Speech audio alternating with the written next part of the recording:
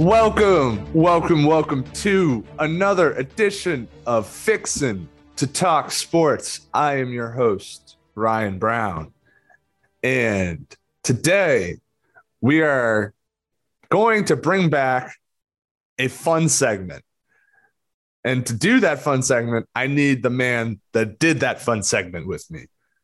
We're going to do What Ifs Part 2, V2. And to do so, I got Dan Sadek back on board with me. Dan, how we doing? Hey, we're doing good, man. Happy to be here. Happy to continue our little segment going on. I love the first one, so I think this one should go pretty well too.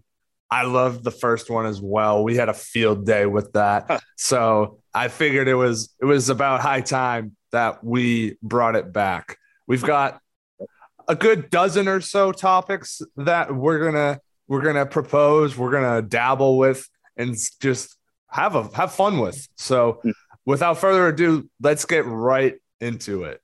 So we're gonna start with a couple of basketball topics. So we're gonna turn back the clock all the way to 2013. What if Danny Ainge, who at the time was the general manager for the Boston Celtics, what if he does not pull the trigger on the Kevin Garnett and Paul Pierce trade to the Brooklyn Nets that year? What if they just do not pull off what ended up being the absolute steal of a lifetime? Now let's set the table here. So during the 2013 NBA draft, the Brooklyn Nets GM, Billy King, actually went out of his way to call Ainge to discuss a trade that would alter both franchises for years to come. Going into that draft, both teams were coming off of playoff seasons. The Brooklyn Nets were 49-33. They were the fourth seed in the East, but they lost in the first round. Celtics were 40-41, and they were actually as the seventh seed in the playoffs that year, but also got bounced in the first year. So that championship window for the big three for the Celtics was definitely coming to a close.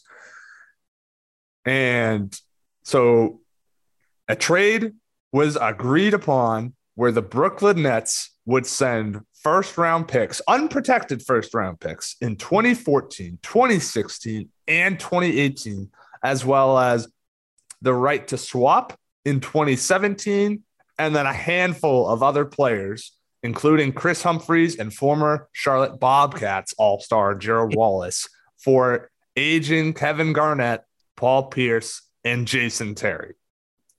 This trade has had so many ramifications for these two franchises in the 9+ years since that it is incredible to just look back at.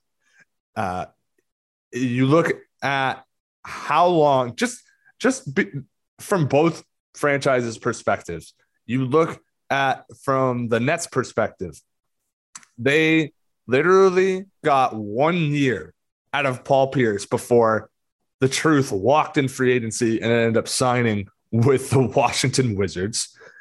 It was a decent year. He averaged about 14 points per game. Nothing too shabby, but they got a completely washed up Kevin Garnett for a year and a half, who only averaged 6.5 points per game in his time in Brooklyn. Jason Terry wasn't much better, and Garnett and Terry ended up both getting traded before the deadline in 2015. So the Nets get a total of a year and a half from Garnett and Terry. They get a year from Pierce. They get one playoff series victory in 2014 over the Toronto Raptors. That's it. And they had guys like Joe Johnson, Darren Williams, Brooke Lopez at the time too. So this was expected to be one of those like video game like dominant teams. Totally. And even with Pierce and Garnett not exactly in their primes, they were expected to put that team over the top, and it just didn't happen whatsoever. And when they traded away Garnett and Jason Terry, all they could recoup was Thad Young and Marcus Thornton, respectively. Meanwhile, the Boston Celtics turned those 4 picks, the 3 unprotected and the swap, they turned that into James Young, Jaylen Brown, Jason Tatum, and I forget who they turned the 28th pick into. I seem to have lost that in my notes.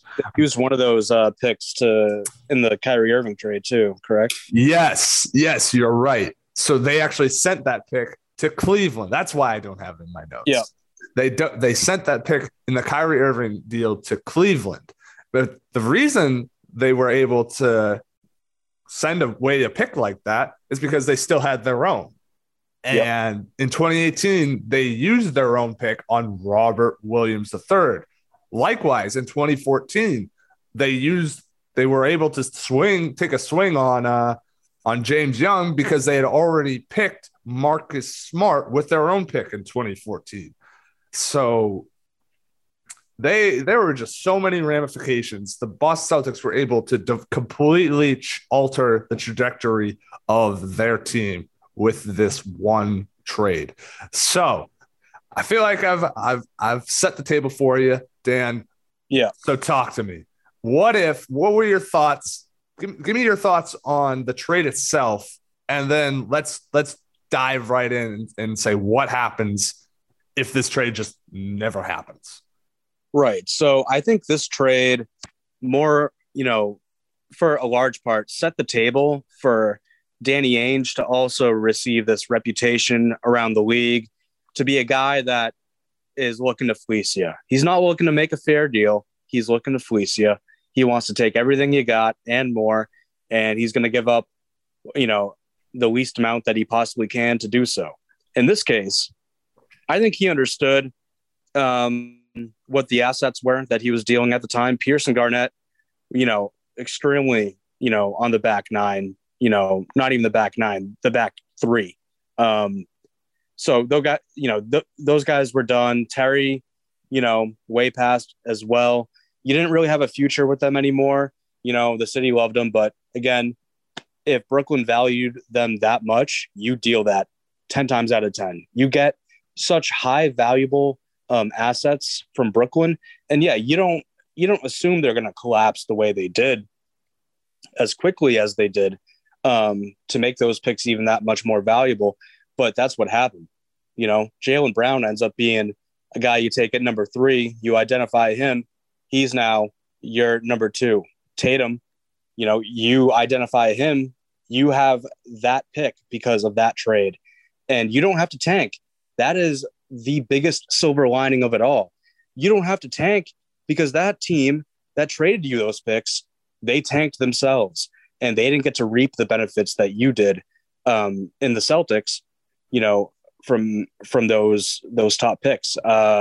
So the Celtics got to still be competitive, try to build their team, try to build their core, while the Nets were terrible and just, feeding the Celtics, top 10 picks. And also help the Celtics to get Kyrie Irving, as we mentioned before.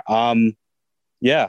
And even though that didn't work out, the Celtics wouldn't be where they are. They wouldn't be at a finals level of play if it weren't for that trade. And that is what Danny Ainge deserves the most credit for, I think, in his entire tenure. The big 3, that formation, yeah, I guess like that will take it for now. But what he did to get those picks to set up what the team is now, bar none, pretty much. It's insane. So that's what I think about the trade and what it has done for the Celtics. And, the Nets, to this day, we don't know what's going to happen with them. They became a super team that didn't work out overnight, pretty much. So there's a lot to sort of pick at there with the Nets. They went from the lowest of lows to the highest of highs in terms of off-season moves, and it never came to fruition for them. So, be it as that may, what if it didn't happen?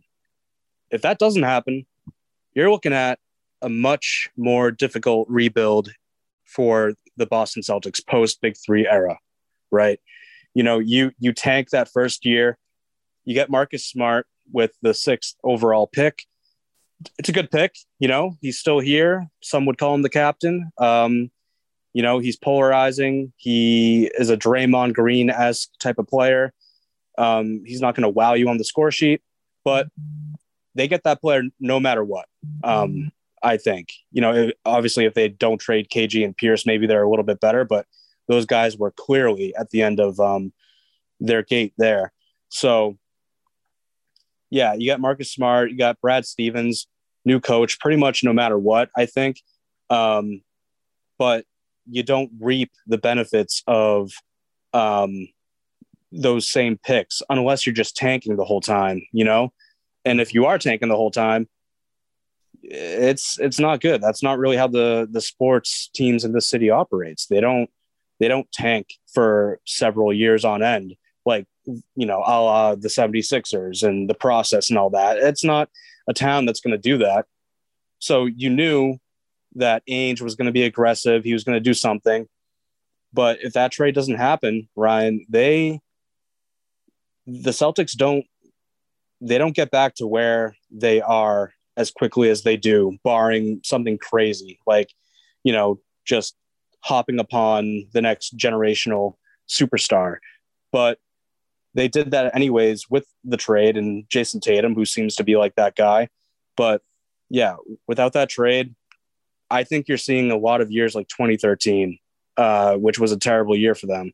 Their worst year since the mid 2000s, before the Big Three, where your best player was probably, again, like Gerald Wallace. But yeah, I think that they look like a middling team for the foreseeable future from that point on.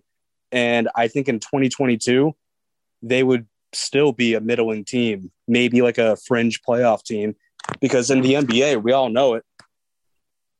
It's like one of the worst things to be is a middling team. It's hard to get to the top of the top when you're average.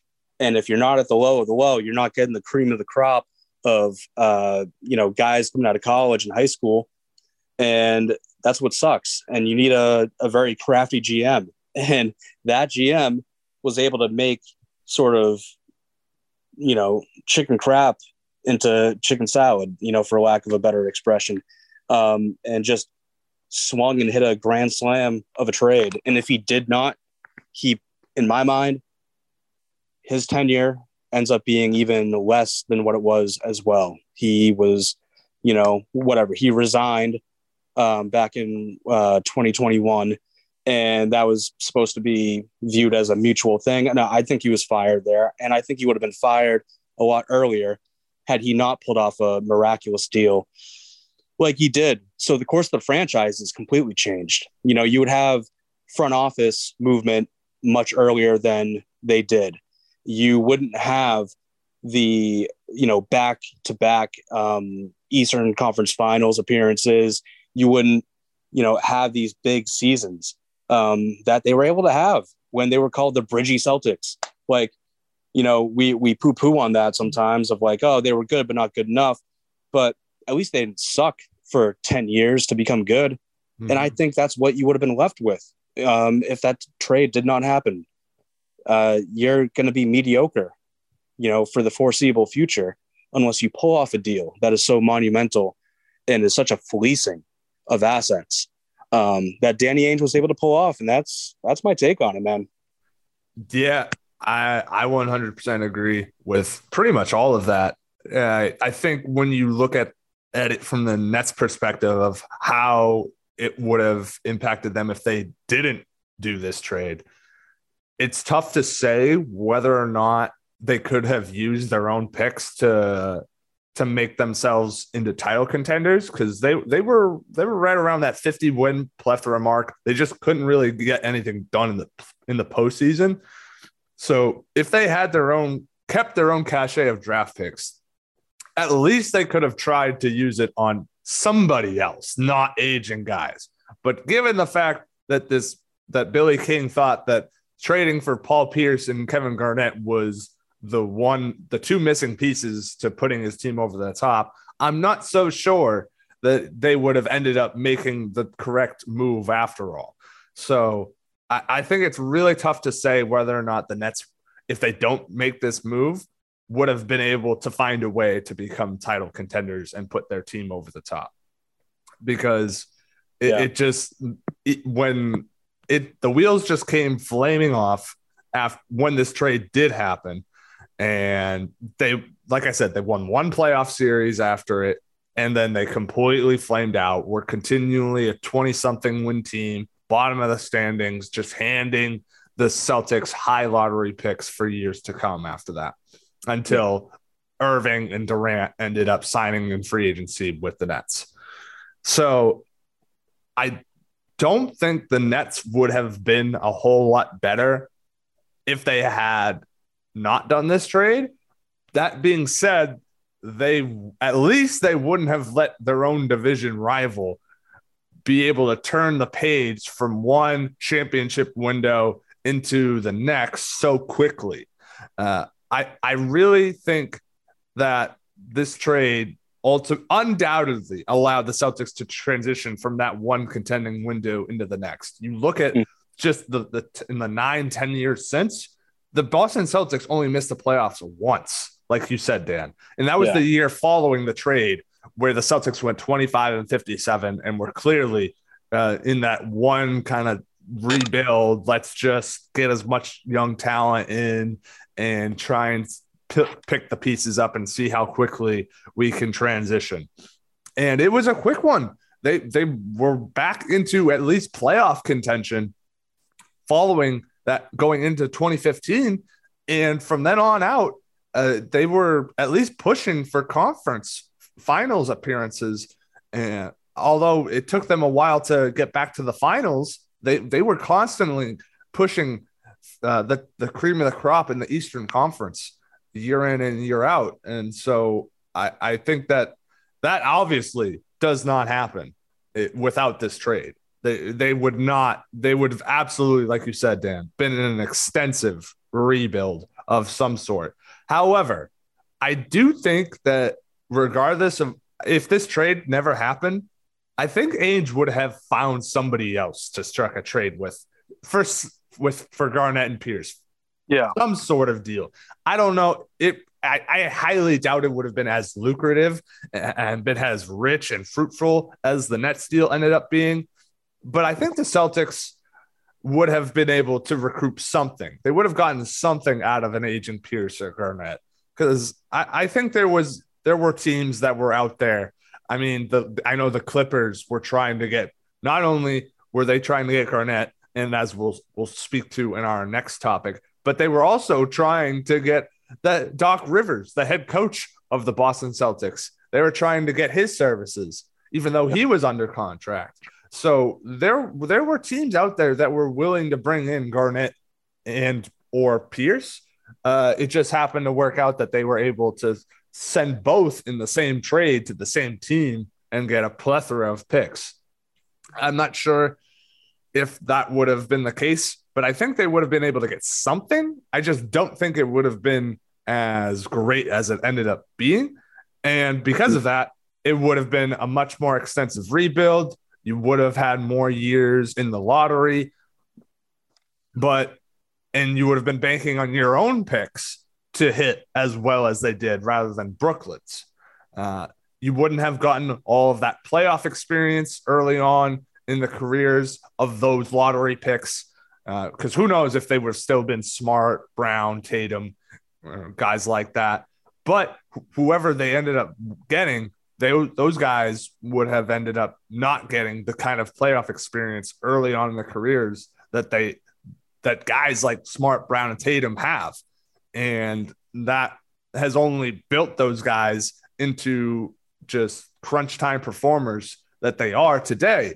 Now, they still haven't gotten quite over the hump in terms of winning a title, but at least they've now gotten to the NBA Finals, come within 2 wins of winning a championship. And they have that pedigree of they're now for sure one of the best teams in the Eastern Conference because of all of the playoff pedigree that they have. So that doesn't happen, I don't think, anywhere near as quickly as it does for the Boston Celtics. I think we would be just kind of getting into that sort of playoff contending, pushing for the Eastern Conference Finals. I think in the past couple of years today, if this trade doesn't happen. And I think that like you said, the whole narrative on Danny Ainge definitely is for today that he is the GM that's out to fleece you. And it's still relevant to this day. Like that was the first of many trades that he made to swindle teams. And even now, as whatever the hell title he has with the Utah Jazz, president of basketball operations or something like that, the de facto GM, he just absolutely, in my opinion, and this is very you will never we have yet to know what those future picks will turn out to be, but sending Rudy Gobert to Minnesota for all those picks seems like a steal and a half. I'm not saying it's going to be KG Pierce 2.0, but I'm just saying, like, on the surface, all of those picks for a guy in Rudy Gobert that really only helps you on one end of the floor. Right. I think Danny Ainge did it again, and time will only tell if that ends up being the case. But I think Danny Ainge would have found a trade, a home for Pierce and Garnett, regardless of whether this trade happens. I just don't know if it would have mattered to the Brooklyn Nets championship potential window. But I do know it would have 100% affected the Boston Celtics timeline and completely sped it up to the point where now the Celtics are certified, bona fide championship contenders and will be for the next how many ever years to come, that you still have Tatum, Brown, Smart, and the rest of that core. Right. So it's crazy. Oh, yeah. I mean, it set the course for everything that we're watching today. Like almost every single one of those assets that they got in return, you see on the court. The only one you don't see is Kyrie, because they used the pick to trade for him and didn't work out. But everything else is there.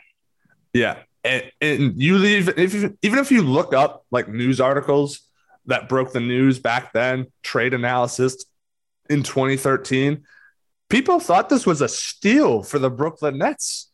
They thought that the Celtics didn't get enough, that the picks were going to be middling. And obviously hindsight is 2020. So I'm not going to blame anyone for thinking this way, but it's just crazy to look back and be like, oh, the Celtics were the consensus was that the Celtics were getting some middling late round, first round picks that weren't going to be able to do anything for them. They were getting a bunch of either washed up or irrelevant role players, and the Nets were getting the pieces that they needed to put them over the hump and be a championship contender, and without having to give up any sort of player compensation. They just had to give up those first.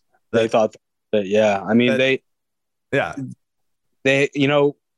were cooking, like you mentioned, but like, I think guys that sort of aged quickly there, like Joe Johnson, Darren Williams, I think aged quickly out of the league. And Brook Lopez, I think back, he was great, but like he couldn't stay on the court quite enough for them as well. So like it didn't work out, and that team, fizzed out like really quick.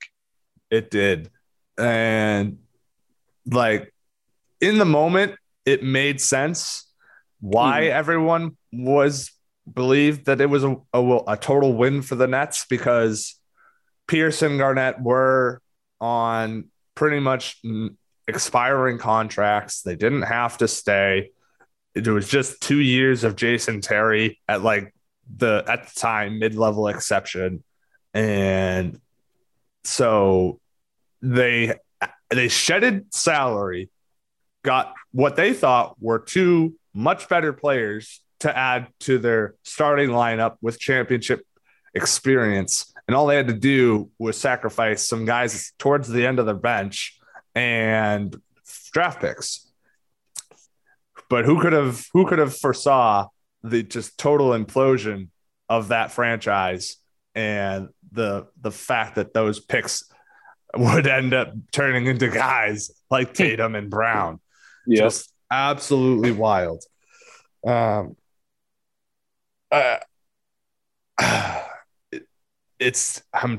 can't get over reading this article, and it's a Bleacher Report one from 2013, and the end is like, ultimately it's a great deal for Brooklyn and an absolute steal. It's not what Boston didn't get what it needed from the Nets. Rather, the Nets got so much for what was so easy to give up. Like, it's just wild to look back at that. Yeah, for sure. All right.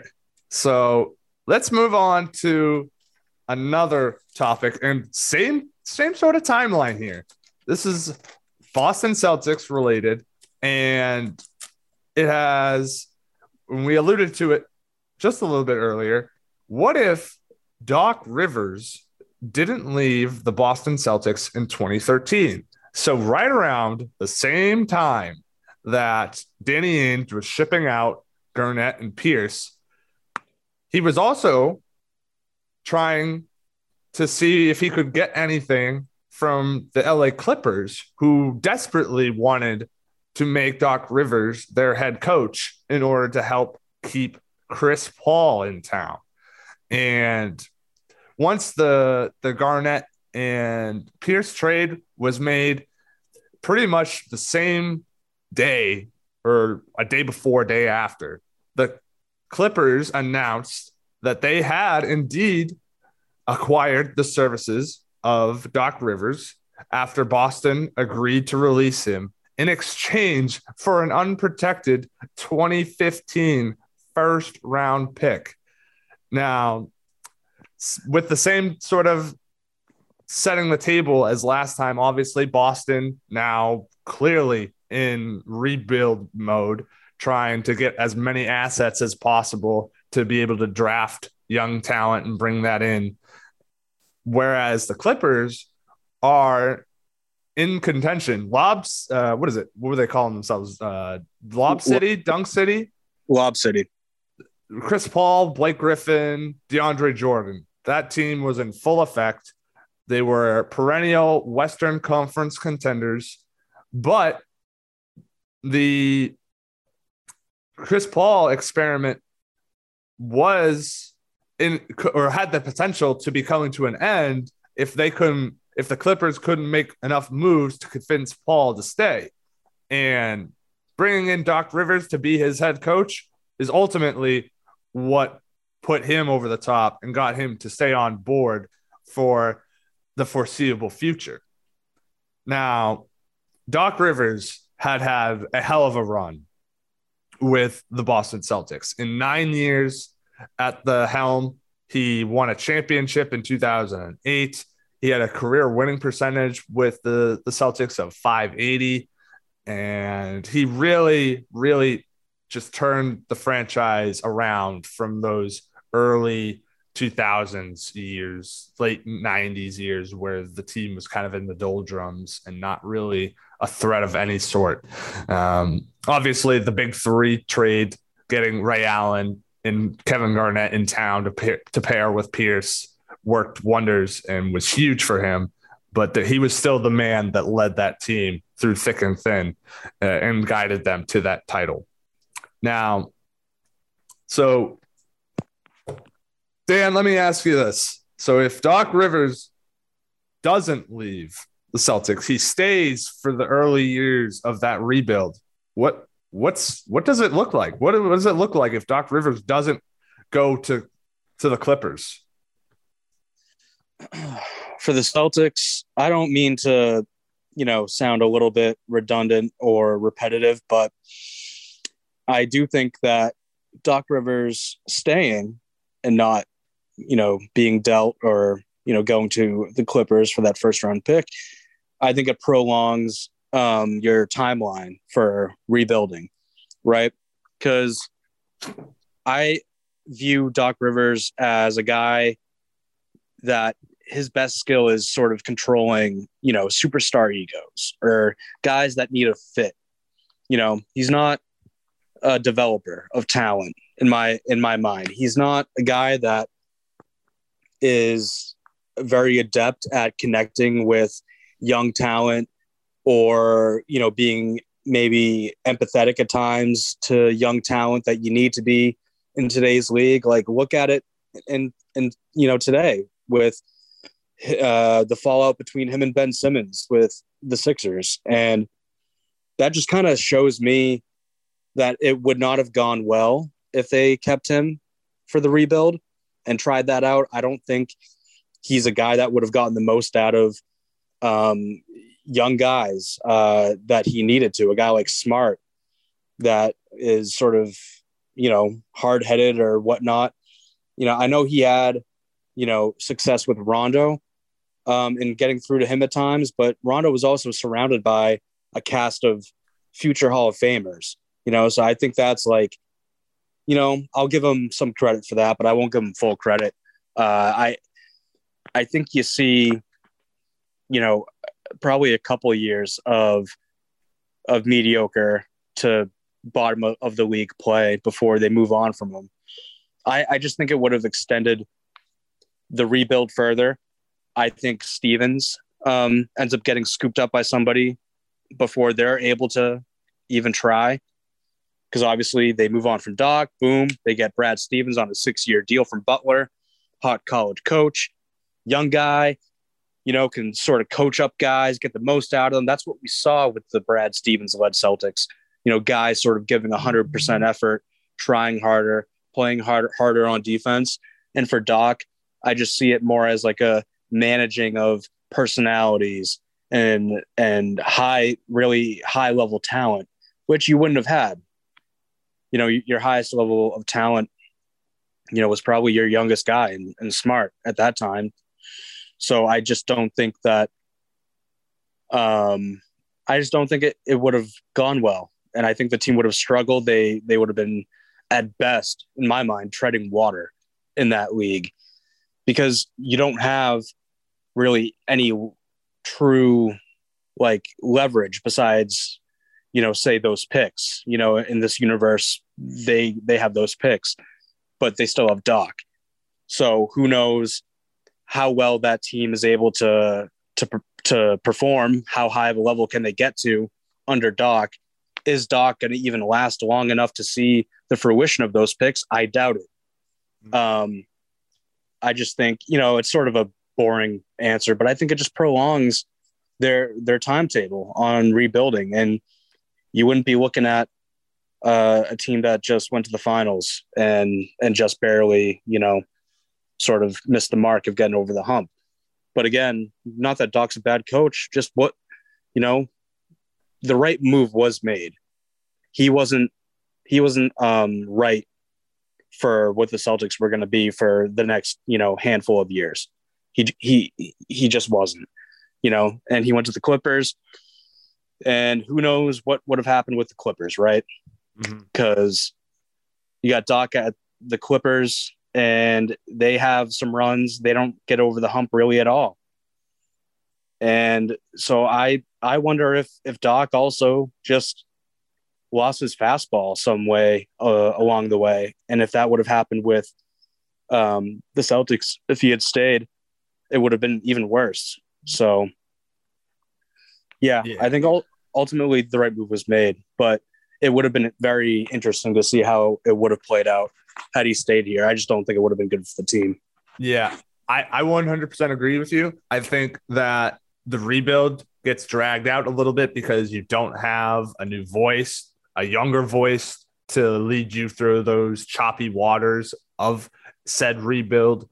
And ultimately, if you keep him in town, you don't get Brad Stevens, like you said. And if you don't get Brad Stevens as your coach, then you don't get Brad Stevens as your GM present day, who is willing to make moves that the aforementioned Danny Ainge wouldn't made, which is to trade away draft picks in order to get the necessary pieces to try and put your team over the hump, and not just throw away picks for aging players, get the right players to fit into your championship puzzle. Guys like Derek White, bringing back Al Horford. The list goes so on and so forth. Ainge wasn't willing to do that. He was only willing to fleece you, only willing to get draft picks. He didn't want to give up any of his treasure chest of picks. But we've seen that Brad Stevens isn't afraid to do that for the right deal. And if you don't have Brad as GM in the present day, you're not getting, maybe you don't get a Derek White onto your team. Maybe you're not bringing back guys like Al Horford to try and put your team over the hump. Maybe you're not able to trade for a Malcolm Brogdon or bring in a guy like a Danilo Gallinari to fill out your bench. There are a lot of ramifications for this just present day. If you don't move on from Doc Rivers at the time that they did. Now, there's not really much to say about the draft pick compensation. The Celtics ended up getting the 28th overall pick that year in 2015 from the Clippers, because the Clippers went to the Western Conference Finals that year, I believe. And that pick turned into RJ Hunter, who, if you're asking me who the hell is that, then my point exactly. He amounted to a whole lot of nothing in the league. So the draft compensation is what it was. You tried to get something out of it. It didn't really work. Had Doc Rivers stayed, though, I think there are also ramifications for the Clippers. Obviously, Doc had put out at the time that he was going to see his contract through, which he was under contract for another year or two with Boston. If he had stayed and played out that contract, I don't know if Chris Paul ends up staying in LA, because Doc Rivers signed a 5-year, I think it was like $16 million deal to when he went over to coach and kind of take over basketball ops for the Clippers. And you could tell that kind of sealed Chris Paul and made him want to stay with the Clippers. But if you don't bring it in Doc, I don't know if they can find another head coach or make another kind of move that's willing to keep Chris Paul in town, given the fact that the Clippers could never get over the hump of the Western Conference playoffs. And they never made an NBA Finals appearance. And I feel like that would have accelerated Chris Paul's departure from the Clippers to some other organization. I don't know who that would have been, but I just know that the Dunk City era of the Clippers definitely would have been shorter than it was. And honestly, the Clippers probably would have entered a rebuild quicker than they ended up having to, which is not to say that they were in a terribly long rebuild themselves, similar to the Celtics, what we were just talking about. But I do think that the Clippers wouldn't have gotten to the point where the question was, is LA Clippers town or a Lakers town? I don't think that would have ever have even been a thought, let alone a question. And so I think this actually has ramifications for both sides. And I think it's crazy to think that if you don't have Doc, or if Doc stays, you probably almost certainly don't get Brad Stevens in your organization. If you don't have Brad Stevens in your organization today, I don't know if the Celtics would have been able to pull off the moves that they have in the past year or two to be able to put themselves into championship contention, or at least over the hump to get to that title, and put themselves into a position where they are continually year after year championship contenders, rather than just kind of trying to get over the Eastern Conference hump. Yeah. Yep. All right. Now, we got one more basketball one before we move on. And it is this should be a good one, Dan. Yeah. What if Kevin Durant, who famously left Oklahoma City in 2016 to join the Golden State Warriors, a Golden State Warriors team that, mind you, was in the middle of just a absolutely dominant stretch, entering the primes of their career, their stars were. What if Durant didn't become a snake and join the Golden State Warriors? So at the time, it was just Durant and Russell Westbrook in OKC.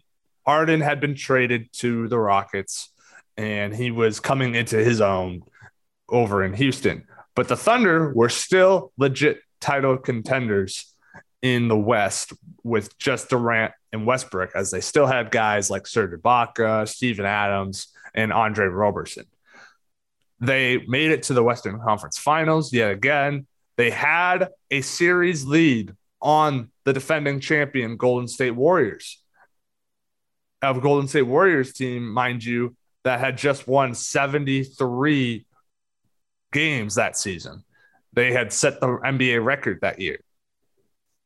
But they ended up blowing a 3-2 series lead to the Golden State Warriors in the Western Conference Finals, losing yet again, failing to get back to the NBA Finals for the first time since, I think, 2010, 2011, somewhere around there. And then the Warriors themselves, like I said, they were coming off a 73-9 season, and they got back to the NBA Finals after winning it all in 2015. They ended up actually losing to the Cavs in 7 in 2016, but they were obviously there to stay, whether or not Durant joined them or not. But Kevin Durant joining them obviously made that team just disgusting. The superest of super teams ended up cruising to 55 and 64 win seasons, 2 back-to-back NBA championships in 2017 and 2018. Probably would have been a third in 2019 had everyone not named Draymond Green gotten hurt over the course of that playoff run, where I think they pretty much, even Draymond, I think, had some injury issues where they had nobody by the end of it. That was the year that Durant tore his Achilles. I think Klay Thompson tore his ACL. Yep. Curry was dealing with ankle issues, and they really just ran out of gas that year, and they just fell short in the NBA Finals to the Toronto Raptors. So the question in this one is, what happens if Durant doesn't join the Warriors in 2016? Are the Warriors still the Warriors? Do they still go to all those championships, win all those titles without Durant? And what happens to the Thunder? Obviously, with Durant leaving, the Thunder kind of fizzled out. Russell Westbrook had those MVP seasons where he was just stat padding, averaging triple doubles year in and year out. But the Thunder weren't really any sort of serious championship threat with no Durant, no Harden, and just Westbrook. So, Dan, talk to me. What if Durant doesn't join the Warriors? Does he stay in Oklahoma City? Does he go somewhere else? What do you think? Dude, I think there are so many, and this is why I picked this one. There's so many possibilities if that doesn't happen, right? Like I almost have to preface it with, is he leaving no matter what, or is he staying in OKC for sure for now? Because I think he was kind of hell-bent on leaving, whether it was the Warriors or whatever. I know it was rumored, early that he was going to join them before that season even ended. But because I was just trying to spitball, like, obviously the arms race at that time was Cleveland and Golden State. So if he doesn't go to Golden State, is there any inkling in LeBron or, GM LeBron or whoever in their mind of, oh, maybe we should try and get this guy? Like, I think in a pipe dream, like a Kyrie for KD swap would have been like just amazing. I would have loved to see that instead. But no, I think if KD doesn't leave for Golden State, I think ultimately he stays with Oklahoma City for that time being, and tries to run it again with Russ and company. But again, I think the biggest ramification is that you don't make the Golden State Warriors like the 96 Bulls or whatever. You don't, really, really just make them a juggernaut where they can do whatever they want. They can coast. They can flip the switch whenever they want. And I think Cleveland would have benefited obviously the most from KD not joining them. I think Cleveland could have seen another title, maybe two, if they had stayed healthy, right? And then who knows if Cleveland wins multiple titles, I don't know that LeBron feels the need to hop again to, say, LA. Maybe LA was always in the cards for him in his mind. Maybe that was always going to happen. I don't know. But you win multiple titles with your hometown city. And if you win multiple titles with your hometown city with Cleveland, all of a sudden, maybe you don't have to go to LA to lure Anthony Davis. Maybe you can find a way to make something happen more so in Cleveland. And Kyrie's motivations may change if you win multiple titles. Maybe he does not want out as soon as he did. I think those are all on the table. All those cards are on the table. I think Cleveland, for sure, was the most impacted by that move, because you're just looking at it like, dude, what the hell? Like, y'all just won 73 games, and you're just going to decide to add arguably the greatest scorer of the modern era. Like, you're just going to do that. And obviously, like, Golden State at that point, like, they were just too stacked. The regular season just seemed like preseason. It seemed like it didn't even matter, because you knew it was going to be Cleveland, Golden State, and the finals weren't going to be that great because you had an absolute juggernaut on the other end. And I truly think that Cleveland would have won at least one more title, because even in 2018, LeBron's last year in Cleveland, he played, I believe, all 82 games in the regular season. He was not gassed. He was not burnt out at that point. You're just going up against an absurd team that I don't know if we'll ever see the likes again, unless that John goes back there this offseason, which I won't put it past him getting traded. But that would be something. Yeah. So from where I'm coming from here on this one, I think like LeBron could have 5 right now if it weren't for that, for sure.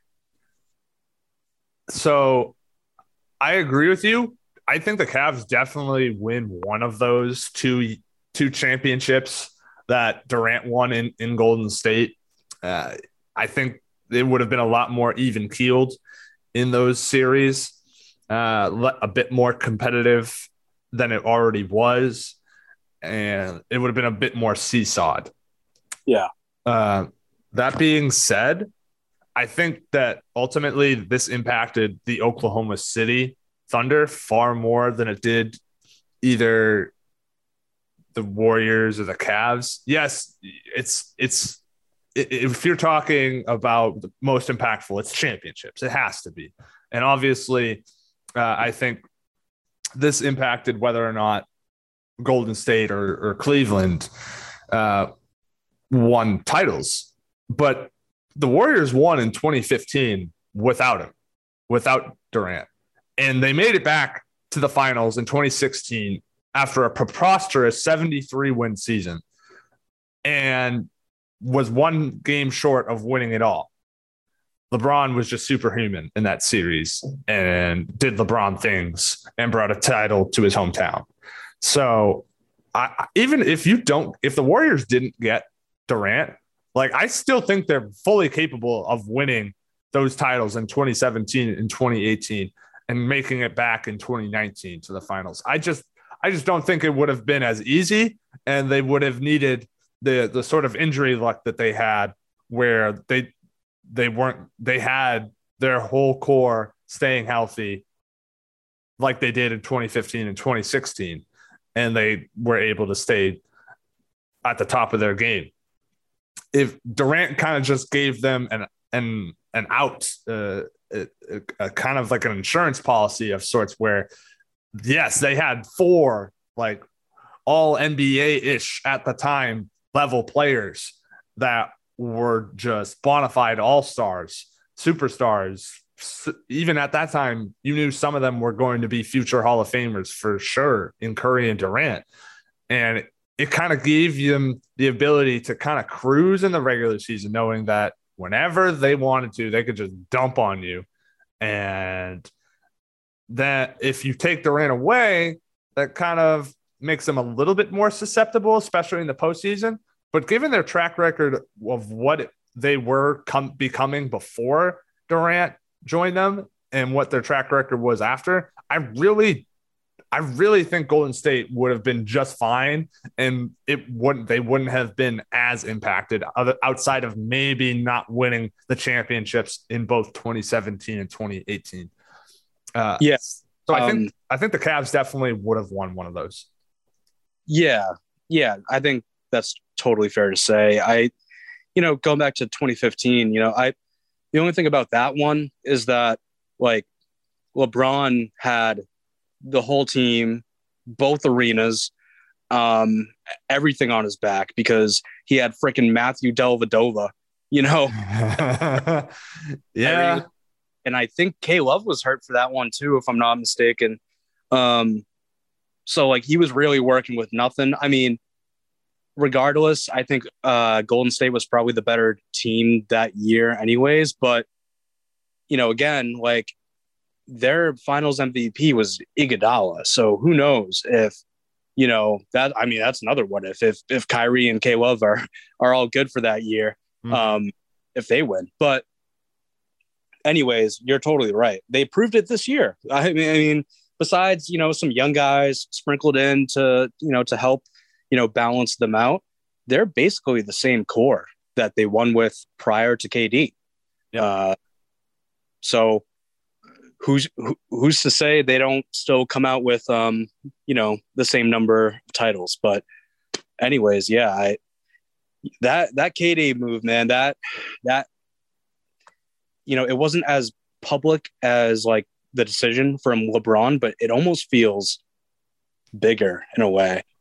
And in some ways, but that's a different argument. But yeah. Now, I very much remember where I was when Durant made the decision to leave. Because I remember, like you said, like there were rumors galore that he had been meeting with all these different teams. His final list of teams, if you recall, Dan, was Oklahoma City, Golden State, San Antonio, Boston, Miami, and the Clippers. Sending Jay Crowder and Kelly Olynyk to meet him in the fucking Hamptons. As well as like I think David Ortiz or Tom Brady were rumored to have. We had to give them the other greats, the ones that were actually doing the thing, but on other teams. Exactly. So, like you said earlier, that's a whole other conversation in itself. If he doesn't go to Golden State, where does he end up? Does he just, is it a given that he goes back to Oklahoma City, which personally, I think it would have been. I know you said that he was determined to kind of get out of town and try and find a path to a championships elsewhere. But I just have a tough time seeing, because he's a DC kid. So the Wizards were not really an option at this time. Just bringing him in wasn't going to make the Wizards a championship contender. So he was looking to go to somewhere that they were already knocking on the doorstep, and they just needed that superstar to put them over the top. And so I think that I really think he would have stayed. If I'm being honest with you, Dan, I think he would have stayed in Oklahoma City. The Thunder would have remained a power in the Western Conference. I don't think Russell Westbrook would have been putting up those triple doubles seasons with Durant still in town. So Westbrook never wins an MVP. I think that's for sure. So that's kind of a trickle down effect if Durant not only didn't leave the Warriors, but stayed in Oklahoma City. But I don't think the Thunder would have necessarily ever gotten over the hump again and gotten back to the NBA Finals, just given how good those the mid 2010 Warriors were coming into. They winning 73 games out of 82, and then proceeding to march all the way to the NBA Finals. And yes, they came up short in 7, but one win away from a championship to cap off the greatest regular season in history. That shows that they were there. They had rebuilt and they had drafted correctly. They had hit all across the board. They had brought in the right complementary pieces to do that. To the right coach. Yep, they had done everything from an organizational standpoint to put that team in the best spot, and the players were, and everyone on the court was thriving. And so I really think this is less about the Warriors and the Cavs, because I think that those two teams would have still gotten to the finals and they still would have been battling it out. Maybe one of those years it flip-flops from the Warriors to the Cavs. But outside of that, I think this impacts the Thunder or whatever team Durant would have jumped ship to far more, because it sent the Thunder basically into a tailspin of, yeah, we're like a 44 and 38 win team with just Westbrook. He's stat padding. He's winning MVP, but we're nothing more than a 6 or a 7 seed, which in NBA terms means you're a playoff team, but you're not a contender. Yeah. So they really just went and had a couple of years of that before going into this rebuild where Sam Presti is now trying to do his best Danny Ainge impression and see if he can amass as many, if not more, first round draft picks in the future than Ainge. And I think he's done that. Although Ainge now is going to argue with it, that Rudy Gobert trade. Hey, buddy, look at all these draft picks. You could never. I am convinced Sam Presti, at all times when he is working his job, he's wearing some sort of VR headset. It's connected to 2K, right? And he's just playing my GM mode the whole time. But it's real life. When he makes the decision, it's happening in real life, but he sees it as it's 2K. And he's like, yep, boom, draft pick. Oh, 3.5 star value on that. Yep, boom. I got another top 5 pick. And then I got this one. That's literally what he's doing. Yeah, no, that's so on point. That's great.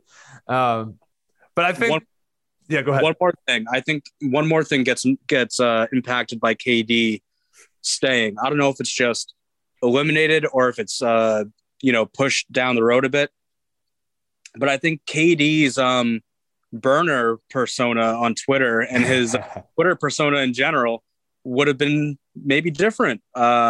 He goes to Golden State, people come at him on Twitter, and he just comes right back at him, and he just goes off. He just does not give a fuck. He had burners. People finally found out he had burners because he was just getting so much shit for what he did online. And finally, he was like, you know what? Fuck it. All y'all know I talk shit on Twitter anyways. I'm just going to go on my actual account now and just talk my shit back. And you know what? That's a gift I don't know if we would have gotten as soon as we did if he had stayed. So that's another one. Mm-hmm. I think the final thing that we should mention here is that if Durant doesn't go to Golden State and win his 2 championships, let's say if he were to stay in Oklahoma City and he never wins a title, I don't think he jumps ship to Brooklyn with Kyrie to form some unproven super team in Brooklyn. I really think that Durant was hell-bent at that point in 2018. Like he was fine. He wanted to try something new, win with guys that hadn't necessarily won. Now Kyrie had won a championship with LeBron, but it was behind in the shadow of LeBron. Yeah, exactly. Durant wanted to kind of win one as the centerpiece of an organization and be the guy that everyone kind of that team was built around. Whereas he jumped ship when he jumped ship to the Golden State Warriors. That Warriors team was already locked in, had already been created. It was what it was. Durant, even though he was arguably the best player on that team, was more of an accessory piece. And I know that sounds blasphemous to say, but he was just the guy that put that team so far above the top. Whereas when he ended up leaving and going to Brooklyn, he was the guy, the one that they built around alongside Kyrie in order to try and become a champion in their own right. Whereas those two were the head honchos, not living in somebody's shadow, either from a team or a player standpoint. Yeah, I give him a lot more credit for the Brooklyn move, trying something like that, than the Golden State move. Yeah, and I don't think he does the Brooklyn move if he doesn't win titles before that. Right. I think if he ended up staying in Oklahoma City for another couple of years, him and Westbrook can't find a way to get back to the finals or win one, then he's going to be, again, reevaluating his options. I don't know if he joins the Warriors no matter what, but if you you can look at the available list of options, and the Spurs were still doing their thing, perennial Western Conference power. He could have put them over the top, but I don't know if adding Durant to the Spurs in the mid to late 2010s would have resulted in a championship, just because of the Warriors. It all comes back to the Warriors and the fact that whether they had Durant or not, they were a dynasty in the making, and they were a power to stay. So I think Durant, either if he doesn't go to Golden State and he doesn't stay in Oklahoma City, I think he's going to the Eastern Conference no matter what. So yeah. I think you could rule out the Spurs and the Clippers, even though pairing CP3, I think CP3 was still on the Clippers at this time. Yeah, he was. With Durant and maybe Blake Griffin, that would have been disgusting, yes. But I still don't know if that's enough to take down the Golden State Warriors in the West, because him and Westbrook couldn't do it. So why would him and CP3 be able to do it, with CP3 being a known playoff fraud? That's probably what he told himself. He was probably just like, dude, it's either Golden State or it's the East, because no one is getting past these Johns. No one. Yeah, and if he goes to the East, now he's in direct competition with LeBron. And so now he's got to join a team that's willing to, or that's able to compete with LeBron in the Cavs. And Boston, I don't think was ready to quite do that at the time. They had just drafted Jaylen Brown. They had Marcus Smart, a couple of years of that. They were starting to put the pieces together, but I think that was the IT year. Was that the year Isaiah Thomas was disgusting? I think so. Yeah. So they had Isaiah Thomas. I know he averaged like 29 points per game that year. He was an all-star. He was having a tremendous year for the Celtics, but that's all they really had. Nobody else was averaging more than 13 or 14 points per game. It was like him, Al Horford, and Jay Crowder, and Kelly Olynyk. That's really all they had. And Durant joining them would have been amazing, but it just wouldn't. I don't think it would have been enough to put the Celtics over the Cavs. Likewise with the Heat, they really didn't. Even if they added Durant, they didn't have enough to that I think they would have been able to get over the hump and take down Cleveland. So I think you're right when you say that Durant was pretty much hell bent on A, getting out of there, and B, going to Golden State, because that was the only real option. It was either join Golden State or join LeBron in Cleveland. Who do you feel better about for winning championships? And Durant felt better about joining Golden State, and he ultimately made the right move for himself. So I think that's how that would have played out. Is if he didn't go to Golden State, I feel like going anywhere else wouldn't have made much of a difference. So he would have been better off just staying and hoping that him and Westbrook could have found a way to break through and get back to the finals. Yeah, and also, even if he didn't know it at the time, if he stayed, because like people forget, like he was really loved. Like, remember the real MVP speech? Like, yes, dude, like he was literally like the poster boy for the NBA until we did that, pretty much. Like, besides LeBron, like whatever, but people loved him. Like, he wasn't really polarizing. He was just like, the Slim Reaper, he was just the dude that was tatted all underneath his jersey, and like one of the best scorers that we've seen, like fucking 7 feet, runs like a shooting guard, can pull it from 30. Like, that's who he was. And he didn't know it at the time, but he torpedoed his whole reputation amongst the fans. Mm-hmm. Yeah. And now it's like he's slowly getting that back. But I mean, everyone knows at the end of the day, his reputation is he couldn't win one on his own with the team that he came up with. And so he left to join the dynasty and win his championships that way. That's what his legacy is until he finds a way to win one without a super team. Absolutely.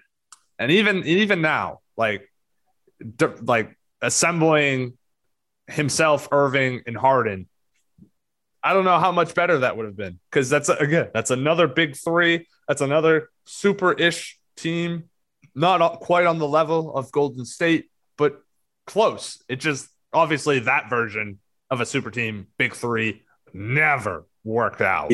He tied himself to the wrong guys. That's it. So that's I think how that would have played out. Roughly. Yep. Well, Dan, I think that's going to do it for this part of What Ifs V2 Part 1. We'll definitely be having a couple more parts here, so stay tuned for Part 2. Maybe even a Part 3, Part 4. Who knows how long we'll go on this What If series with how well we're doing here. But I think that's going to do it. So for Dan Sadik, I'm Ryan Brown. We will see you next time for Part 2 of V2 of our What If series.